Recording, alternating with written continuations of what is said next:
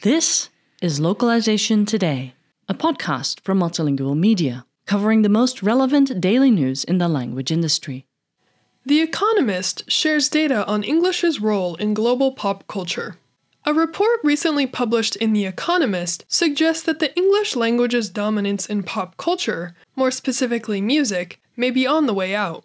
Data journalists at the magazine used information from Spotify to identify several trends in how local communities across the world listen to music. While English language music remains quite popular worldwide, its popularity seems to be declining as local audiences begin to turn more to music performed in their native language. Looking at the top 100 tracks streamed on Spotify in 70 different countries from 2017 to 2021, the reporters coded each according to the song's language and genre, as well as the artist's nationality. The researchers used an algorithm to divide the countries into 3 groups with broadly similar music tastes: an English language group, a Spanish language group, and a local language group, consisting mainly of countries with a strong indigenous music culture. In the local language group, which includes countries like Italy, Japan, and Russia, the decline of English is particularly clear.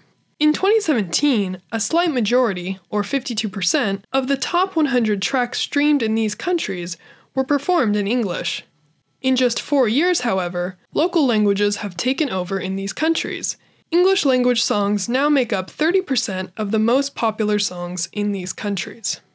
Data from the Spanish language countries show a similar trend, but English language songs were never quite as popular in these countries to begin with. In 2017, around 25% of the most popular songs in these countries were performed in English. In 2021, however, English language songs made up just 14% of the 100 most popular songs in the Spanish language group.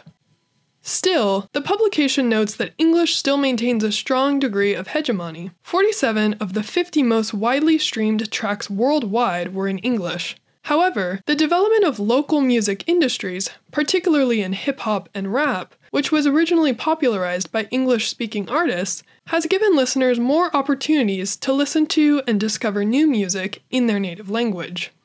Additionally, The Economist notes that the rise of social media networks like TikTok in recent years has allowed songs to gain mainstream popularity in several different cultures and countries, regardless of the singer's native language or nationality. Think acts like South Korea's highly esteemed boy band BTS or Puerto Rican rapper Bad Bunny, who's the most streamed artist on Spotify worldwide.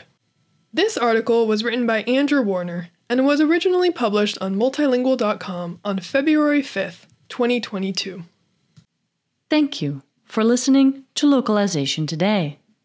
To subscribe to Multilingual magazine, go to multilingual.com/subscribe.